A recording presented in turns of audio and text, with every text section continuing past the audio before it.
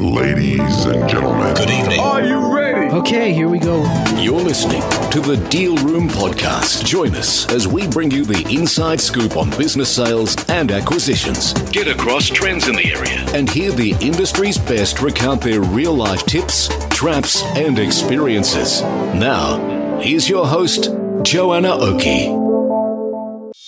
Hi, it's Joanna Oakey here, and welcome back to the Deal Room Podcast, a podcast proudly brought to you by our commercial legal practice, Aspect Legal. Now, today we are talking all about franchising and whether a franchise business is a good business to buy or not. To talk to us about this topic, we have Brian Keane, the founder of Franchise Simply. Now, Brian has been involved in the franchise industry for more than 30 years, and he is now the founder of Franchise Simply, where he's on-the-ground business experience as being a multi-unit franchisee, franchisor, and franchise consultant has led to him creating a step-by-step system which helps SMEs grow their business by franchising. So I thought Brian was a really good person to talk to about franchising and buying into franchises as a whole, because he comes at the issue from a slightly different perspective than many of the discussions that we've had previously in relation to buying and selling franchises, buying and selling businesses. So buckle in, here we go. Let's chat to Brian. Hi, Brian. Thank you so much for coming and talking to us on the Deal Room Podcast. Pleasure, Joanna. Thank you so much for the invite. Really grateful. Looking forward to it. Well, look, we had a really good discussion recently on one of our Talking Law podcast episodes, all around the background of franchising. And during that discussion, there are a few topics that came up that related to the sale of franchises. So, Brian, that's why I wanted to get you in today to talk on the Deal Room, because it sounds like you've got a lot of knowledge in this area of franchising. And I just thought it'd be really good if we could delve a little bit on the Deal Room into the discussion about buying into a franchise. And then as a part of that discussion, I'd also like to, understand more and be able to communicate more to our audience, maybe about what some of the warning signs are in this area. Because as we talked about in Talking Law, franchising is not getting a good rap at the moment, right?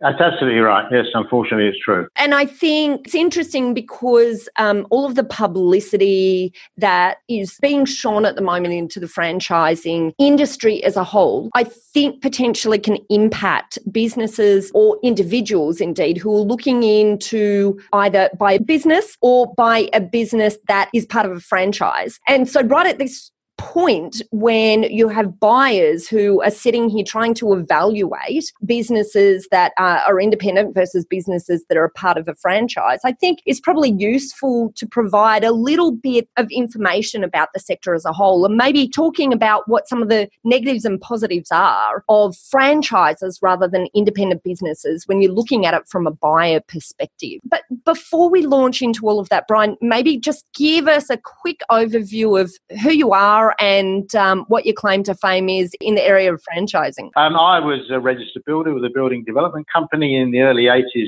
The financial and building world went upside down. I joined a franchise group. I had 7 retail bedding franchises in a group called Bedshed in WA over a 5-year period, then started off as a broker, then started consulting together with a partner. We expanded that across the country and indeed internationally, and we had half a dozen of our own franchise groups. So over the years, I've helped a lot of people involved in franchise groups like Jim Penman and Murray D'Almeida from Donut King in the early days, those sorts of people, and ultimately retired and then decided we were bored. So my wife, Prue, and I teamed up and we started a digital consulting business. So we've got how to franchise my business simply in a cloud-based process. So it's from that background that I'm chatting you today to draw upon that experience I've accrued over the years. Yeah, okay, fabulous. All right. Well, let's step into the murky depths then of franchising. So I think we're looking at 2 main areas. Number 1, if you're looking to buy into a franchise, how do you do it? And number 2, why would you do it as opposed to buying an independent business? So maybe let's start with number 2 first. Why? Why might someone think to buy into a franchised business as opposed to an independent operating entity? Okay, to start with, franchising is without doubt a very successful methodology for business. For the right people with the right business, and that applies to franchisors and franchisees. But I must say, as with lots of things in life, it's not for everyone. So if you're looking at it, franchising or making a comparison, and I think you owe it to yourself to evaluate conventional business versus franchising, you've got to create a process to be able to do that, to do it effectively. So that's my overarching sort of comment, if you like, can add to that easily.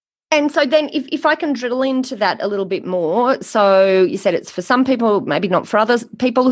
Who do you think is sitting in the sweet spot of the type of person who is a buyer of a business or who wants to buy and own and operate a business themselves that should perhaps be thinking of a franchise? Okay, it depends what sort of franchise it is. Some of them are very basic service businesses, like a cleaning business or something like that, where you don't need a lot of business acumen, but a lot of franchise groups, you need quite a lot of business skills. So if you're moving into something like a retail coffee lounge or restaurant, a coffee club or McDonald's or anything of that nature, it doesn't have to be large. You need, I believe, to have business acumen. You need to have a good understanding of business, because otherwise you're probably, no matter what the franchisor may do to help you learn, I think you may be going a step too far, is my view. So, and you've got to be someone, there's quite a bit I could go into about who it suits. So it's someone who's really enthusiastic.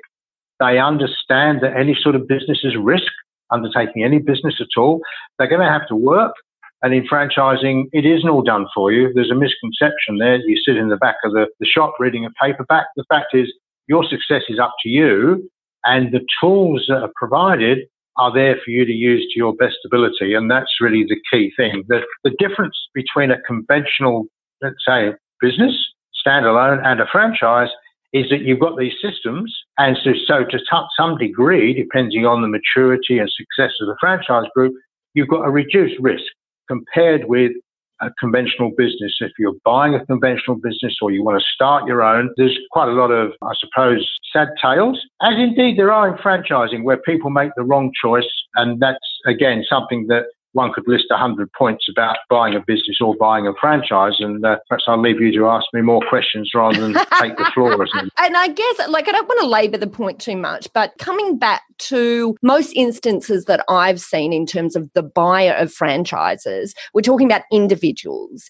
generally who either, one, may have been involved in the industry that they're buying into the franchise, or two, not involved in the industry, but they've got some sort of business background. They want to be involved in business as a whole. But when I look at the general buying pool that we have for standard, general, typical, traditional businesses that aren't franchises, quite often it's businesses who are acquiring as part of a growth strategy. So I guess my question to you, is that ever the case in franchising? Do you ever have, my assumption is probably no, but just want to sort of open this up to open our listeners' minds up to who might be the pool, if indeed you ever do see that. I guess that's where I'm trying to go with it. Yeah, well, the answer is actually you do. So, right. In fact, it's becoming more and more common. Consolidation is the term that's frequently used. So one group may acquire another one so that they can expand and they can rationalise their overheads, their support, their training facilities, etc., etc. But also an existing business, or indeed maybe a manufacturer or a supplier or a wholesaler, may acquire a franchise group so they've got a channel or an outlet for their products. And they can manage the franchise group as well. So there's been quite a number of examples. So something like Battery World is actually owned by a battery manufacturer. And you'll see a number of similar examples, which I could quote lots. And often the value of those businesses is quite surprising, because if you've got a franchise you want to sell as a franchisor and there are a number of outlets, it's rather like looking at a strip of shops or a small building of apartments. The return on investment, the value of the property, is dependent on the rental income. And similarly with a franchise, it's the franchise agreement. So what you're selling is the franchise group. So you've got all the infrastructure, all the admin, all the management, the franchisees with their franchise agreements. So it's the likelihood of them renewing their franchises for a period of time and the likelihood of ongoing fees that someone is acquiring when they buy a franchise group. So consequently, the sad story with a few examples like Eagle Boys, unfortunately, and a couple of others is that investors have become involved, often public companies, and they have bought into a franchise group, but their objective is just, as it is with a lot of large corporates, really to ramp up the profit, draw out everything it can and distribute as dividends. Unfortunately, that's the sure way of killing a franchise group. And that's what happened with Eagle Boys.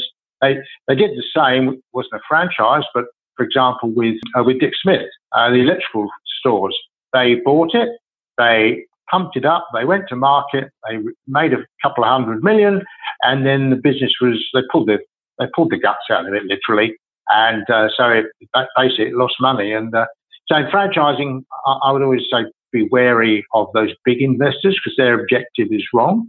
But for businesses that are managed by people that have got, if you like, the right attitude, with understand that franchise is a community business. It's a family. And so you need to have people with similar objectives. And that means you've got to make sure the franchisees make good profits. And as Jim Penman says, if the franchisee is making good profits, then so am I as the franchisor. Yeah. And that's great. That's a great principle. And that's what drives people. And in that vein, even good franchises will often sell for more than a good business. Right. The reason being because it's fully systemized and documented. You mean the franchisee itself? Right. Okay. Yeah. I think I mentioned an example when I was talking to you last. I don't know if we were recording at that stage, but I worked with a car service group in Cross Harbour called Speedy Lube, and they were rather like Ultratune or Midas, one of these car service places, and we got it ready to franchise, but unfortunately Doug McDonald, the owner, fell sick and couldn't continue working full time. He sold it, and the broker said he got 50% more because it was franchise ready than if it had been just a conventional business, because it broadens the range of prospective purchasers. And just like selling a house, the more people you get to inspect your house, the more likely you are to sell it and the more you're likely to sell it for. Absolutely. And, if you're listening to this podcast and you're interested in this topic, I highly encourage you to go and have a listen to the Talking Law episode with Brian and I, because we do discuss this in a lot of detail. But so without wanting to repeat the sorts of things we were talking about on that podcast, I think the relevant element certainly to our discussion right now about buying into a franchise, whether you're buying in as a franchisee or whether you're buying the franchise group as a whole, is the likely higher level of systemization that you're going to be getting as a part of that business purchase. But I guess it must be said, sitting on the flip side, is, yeah, but you're paying that, right? So there's this extra, if you're buying in as a franchisee, I'm talking about here, you're buying in as a franchisee, sure, you're getting the systems that, are not likely to be probably to the same extent in a standalone business unless you really know what you're looking for, but you're paying for it in this ongoing royalty fee. And of course, this is what we've seen in the media tripping up many of these franchisees, who are part of these large franchise groups. So what do you need to do as part of your investigation if you're looking at buying into a franchisee business? What should you be particularly looking out for in order to ensure that the royalties that you're paying really are the right mix in comparison to what you're actually getting? Yeah, look, most of the answers I'll be giving you apply to a franchisor or a business that's looking to buy a franchise group. It's pretty similar. The key is obviously quite different if you're looking at a new greenfields franchise as opposed to an established one. Because in a new greenfields franchise, you're basically paying an initial franchise fee, which is the right to become involved. Call it goodwill in inverted commas. That's not quite the right term, but it's similar. If it's an established franchise you're buying, then you're actually dealing with the existing franchisee, and they've built up goodwill in the business. So it's going to depend on its value. But the first thing you've got to do, I think, is write a list, because you really need to have a process to check this off. And you could have a list with 100 questions. I could run through a handful. So my first one is, do you have the qualities to be a franchisee? Now, to determine that, what I suggest you do that can help is to do a DISC profile. DISC profile is a very, very simple 10-minute psychometric test. We build these into all of our businesses with our franchisors we work with. It's a way of evaluating someone and seeing whether they're a square peg in a square or a round hole. Well, talk to us about that. Okay. I was introduced by Michael G. Gerber, the very famous author who wrote the E-Myth. And when I was interviewing, he mentioned a friend of his called Dr. John P. Hayes. He's probably the most highly qualified person in the franchise sector in the world, I believe. He's written a number of books, and he has a DISC profile. And basically, a DISC profile, you quickly answer a set of questions. It's just tick the boxes. Takes about 10 minutes, and then you determine what your main character points are. There's 4 main ones. There's a D, which is a driver. So most entrepreneurs are drivers. There's an I, which is someone who's an extrovert, probably a salesperson. So they like talking to people. Then there's a S, who's a supporter. So they're the people who would make sure that the entrepreneur or driver is actually, the things are being done in the background. And so people like nurses are supporters and secretaries are supporters and so on. Because not everybody wants to run a business by a long shot. And then you've got the C's. The C's are the ones who are clinically detailed. So most accountants, for example, auditors type mindsets. If you're very, very detailed, then you're probably a C and you're probably fairly introverted. So, but you want your own way, but you're not going to probably be very happy in a sales environment. So if you do that test, I'll tell you where to get it, and I'll send you a link as well if you like. Fabulous. We'll put this link, everyone, in the show notes, just in case you're running along right now. There are a number out there. Some of them you pay for, some you don't, but this one is franchise related. It's called How to Buy a Franchise, and you find it at surveymonkey.com/R for rabbit, /How to Buy a Franchise. Great. Okay. Well, we'll link to that in our show notes. So what profile is sort of the sweet spot profile for someone considering buying a franchise then, Brian? You can only generalise, of course, but people vary. Some people have got all one and none of the other. It's very rare to get some of the combinations. So if you're going to be a franchisee, you probably need a reasonable amount of I, because you need to be good at talking to people and relaxed. If you're getting a nursing business, so maybe you're doing some medical treatment or whatever it might be, you need to have a lot of S because you're a supporter. But supporters are generally not people who are very introverted or happy selling. So you've got to find the balance. The main thing is you want a bit of everything. If you're looking as a franchisee, if you're a very high D, which means you're really an entrepreneur, you're probably going to rock the boat and not be suited in a franchise. Oh, dear. Looks like I may not be suited to a franchise here. I think my DISC has a lot of D. No, you'd be rewriting the rule book all the time and breaking the rules. So you might be a good franchisee if you wanted to someone wanted to open their practice in New Zealand or the Northern Territory for a period of time while you're knocking down the fences and building a business. But then there'll come a time when all they need is an administrator or manager to run that section. So that's important. So once you've looked at that profile, it starts to give you some information. At the end of the day, if you're buying a franchise or you buy a conventional business or you're a franchisor or buying a group, you have to protect your own interests. Nobody's going to do it for you. Everyone who's a vendor is in business. So I think it's important to understand that. If you're not happy selling, don't go into a business that relies on selling for the income. So, and then as I say, you need to say, am I a risk taker? Am I happy stepping over the line and committing my capital? So then you've got to say to yourself, why are you buying a business? Why are you buying a franchise? Why are you buying a franchise group? The same thing applies, Are you buying it because you're looking for a nice quiet life and it's a hobby and you just want to get some extra income? Or you got ambition and you want to really get your teeth into something and grow significantly? Because a lot of franchise groups offer opportunities for people to go up and up and up the ladder. We've all heard about the CEOs of McDonald's around the world who started off at the age of 15 behind the counter. So there are people in franchising like that. So it's important to understand, I suppose, what's involved in franchising. In determining is franchising for you, you need to understand what franchising is about. And sadly, a lot of people in the sector don't really understand. So you need to learn the terminology. What are initial franchise fees? What are royalties? What is a marketing fund?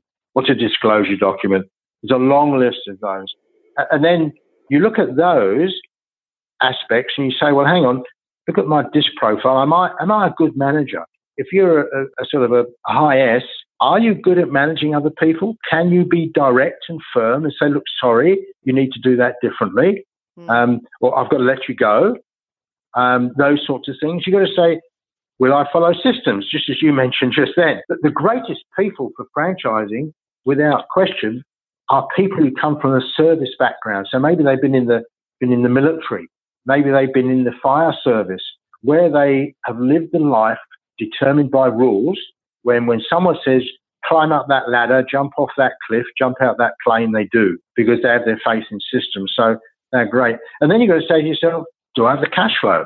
I've got to support a family. What happens if I don't get any profit for the first 3 months? And that's going to vary enormously. That's why you pay a premium for an established business, because you've got that ongoing income, providing you don't wreck the business, which happens a lot, as some of your audience would know. Yeah, absolutely. And I just want to flick back quickly, because we were talking about the importance of, having a bit of eye in there and being someone who is prepared to put yourself forward and market. But I feel that's one area where I've seen some issues in the past. I feel that people who want to be business owners sometimes gravitate towards buying an established franchise because of the pull of the marketing support that goes into building up the brand. But, maybe we can just talk briefly about that, because back to the marketing, it also ties in right now with what you're talking about in terms of, how are you going to ensure that the cash flow keep being generated? I think for people who are attracted to franchising because they don't want to do the marketing, you still have to be aware that there's still an element of sales involved, because you're going to have to close sales. I mean, I guess it depends what it is, if it's retail, but still in many businesses, simply buying something that already has a marketing profile doesn't mean that subsumes the whole marketing component. No, look, as we've moved into the digital age, this has changed quite significantly, because my view, is not shared by everyone, is that the franchisor has no excuse these days for not stepping into the spotlight and taking full responsibility for the marketing. When I say marketing, the branding, the overall marketing, the promotion, the sales. In lots of cases, it depends on the product. But certainly, even if you're in retail, sure, the franchisee or their team on the shop floor have got to conduct the sales, and they should be trained in that. But you're looking at the franchisor to get people in the door, because with modern marketing methods, it's really far better done with that, and you'll contribute a fee towards that. So that's important to understand. If you're looking at a cleaning business, or one of our clients at the moment is someone who's got a tutoring business, the tutoring business gets all the clients. All the tutors have to do is rock up at the person's house, knock on the door, go and run through the training course with the child, and that's it. The rest of it's all done by the franchisor. So it depends very, very much on how the growth is driven. So this is part of the investigation then, I guess, realising that it's not one answer fits all for all franchises. These are the sorts of questions that you should be drilling into on the basis of understanding what it is that you want out of the business and what your own strengths are. I guess that's what we're saying at base. Yeah, look, I could reel off a lot of things. I would just say you need to look at the franchise group and say, what's their success rate? How many of their franchisees have they had over whatever period of time? How many of them have sold out? How many have been terminated? And how many are still here? Because in some cases, that tells you a lot. And then you're going to say, okay, you're going to talk to the franchisor, do your research first, then talk to the franchisor, line yourself up first by Googling and putting in the franchisor's name and complaints or something like that, and see what you come up with. With some of them, you find a myriad of complaints about all the problems in the group. So you need to know that. So once you get in touch with the franchisor, you need to find out what's their training, what's their ongoing support like, what will they do if you find it difficult, and what do they think of your suitability? If they don't test you and give you a disc profile or something similar, then you're saying, hang on, they're flying by the seat of their pants because they're taking you on face value. And we all know we can meet beautiful people, but once they've been working for you or you've had a relationship for 6 months, you're saying, oh, goodness me, we're not suited.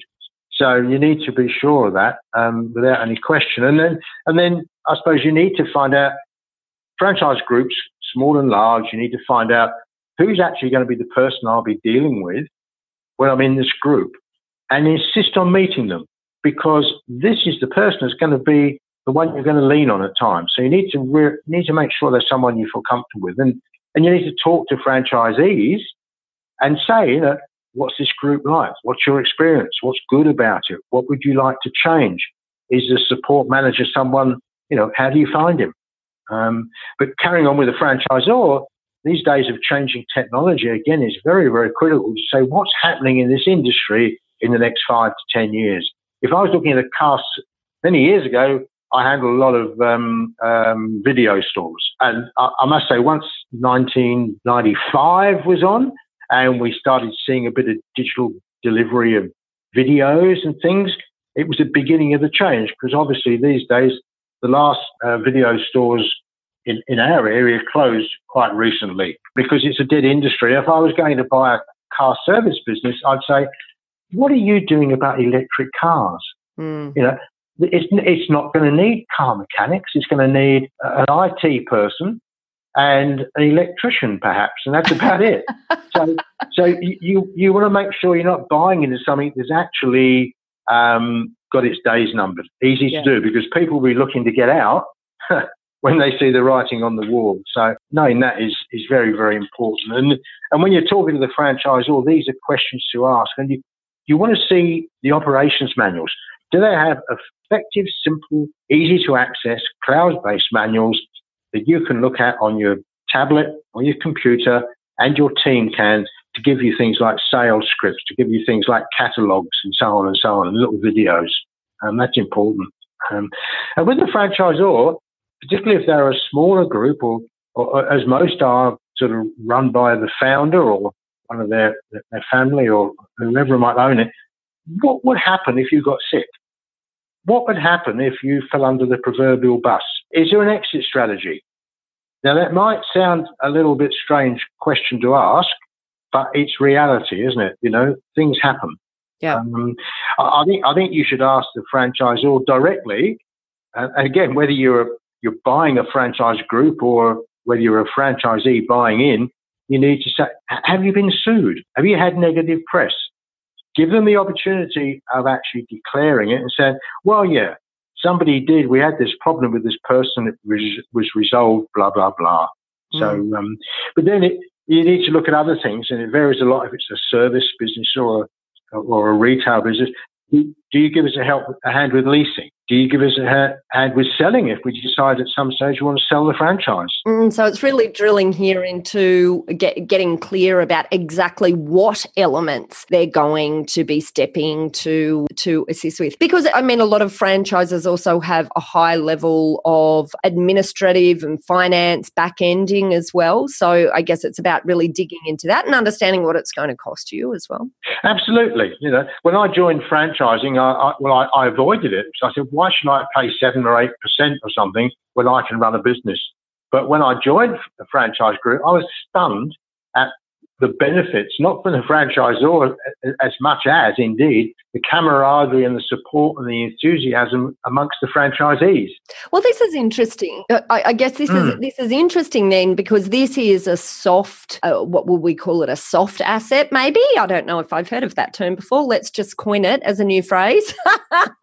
But something that doesn't, there's nothing on the balance sheet showing this, I guess, community aspect that you're talking about here, Brian. But it's an interesting element to consider. You're effectively joining a community of people who are united with similar problems and goals. It is, and I suppose when you're doing that, you're looking at that and saying, okay, the other examples, I could buy a business or I could start a business. And we all know the statistics of people starting their businesses. There's something like 50 people starting a business every day in Australia, and something like 65 closing down. Yeah, so wow. It's just, unfortunately it's a tricky area. Let's put it that way. But you've got to look at yourself and say, what would it cost me to set one up myself?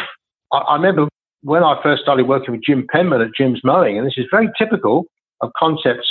A couple of guys in the rugby club where I played said, Keeney, no one's going to buy a lawn mowing franchise. These guys were lawn mowing contractors. They had their daggy shorts and their T-shirts and a trailer and a mower and a broom.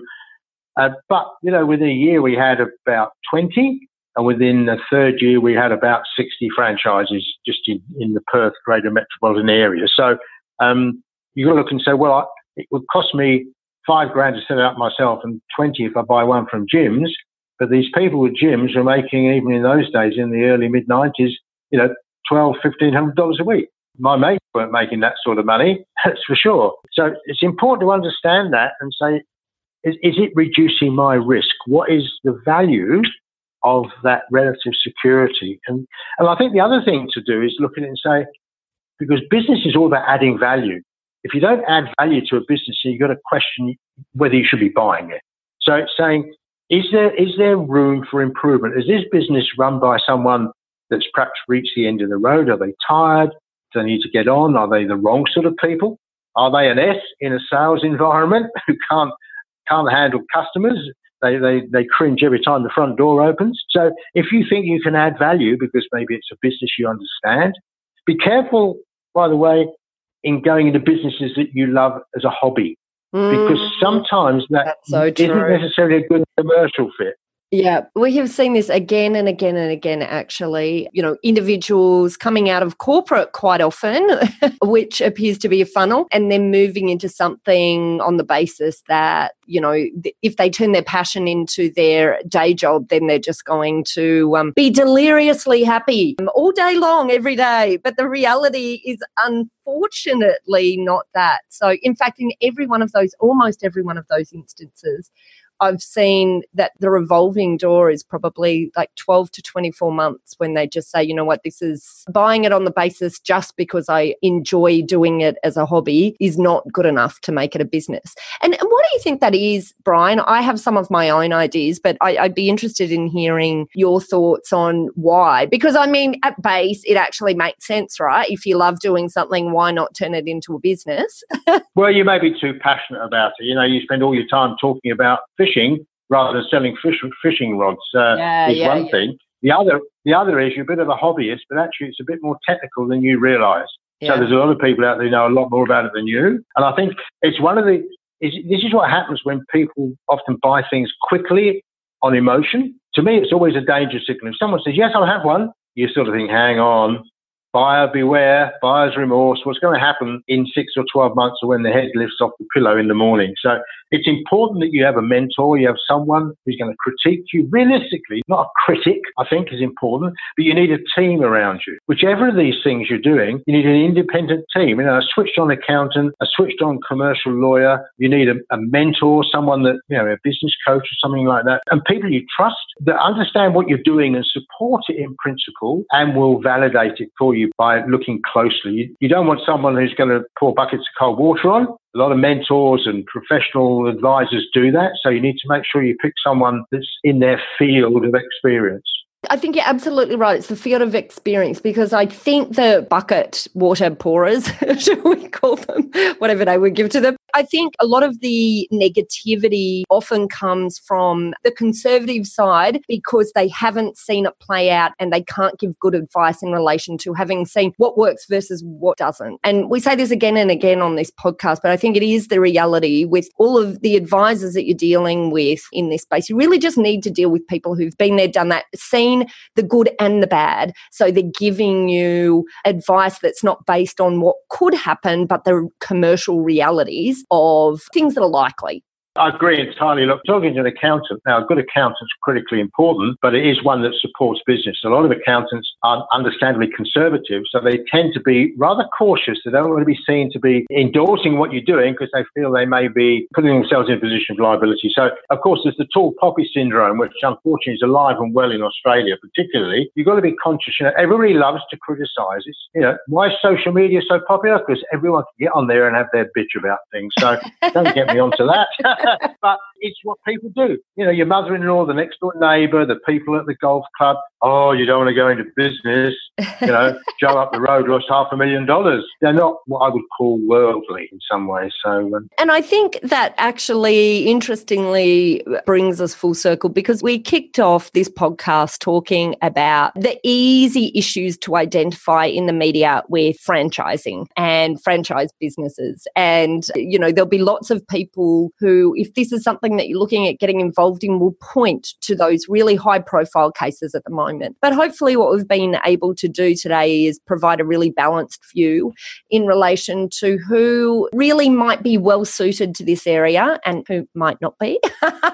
And all of those elements really that you should be looking out for if this is something that you're seriously considering moving into. Well, look, Brian, I just want to say a massive thank you for coming onto our show today. And if any of our listeners want to contact you to get a bit of advice about getting involved in franchising or things that they should be considering themselves if they're looking to create a franchise group themselves, how do they find you? My phone is 1300 960 136, and the website where you can get resources and contact me through is franchisesimply.com.au. And I can certainly share with you then the names of some really good books you can get, such as How to Buy a Franchise and Taking the Fear Out of Franchising.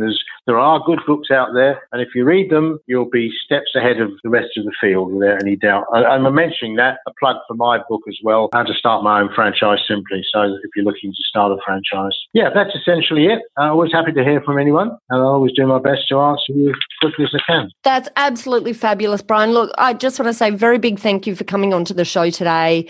It's been a lot of fun. We have covered some ground here today in the area of franchising. Woo, I'm worn out. I hope you had fun. To you, the listener, and Brian, thank you so much for coming on once again. It's been a privilege. I've thoroughly enjoyed it. Thank you, Joanna. Well, that's it for our discussion today with Brian Keane, founder of Franchise Simply. In this episode, as a quick recap, we talked all about the benefits and negatives, perhaps, of buying franchises and buying franchise groups as well, and how you can identify whether or not this is the type of business that you might want to purchase. If you'd like more information about this topic, then all you need to do is head over to our website at thedealroompodcast.com, where you can find this episode, and you'll also be able to link straight through to Brian if you'd like to talk to him. There on our website, you'll also find details of how to contact our lawyers at Aspect Legal if you or your clients would like to discuss any legal aspects of sales or acquisitions. We've got a number of great services that help businesses prepare for a sale or acquisition, and also to help guide them through the sale and acquisition process. And look, we work with clients both small and large, so don't hesitate to book an appointment with our legal eagles if you'd like to find out how we might be able to assist. Well, that's it for today. Thanks again. You've been listening in to the Deal Room Podcast, a podcast proudly brought to you by our commercial legal practice, Aspect Legal. See you next time. Ladies and gentlemen. That will conclude this evening's entertainment. Thanks for listening to the Deal Room Podcast. To find out more about this episode and other episodes in the series, check out the show notes or head over to our website at thedealroompodcast.com.au.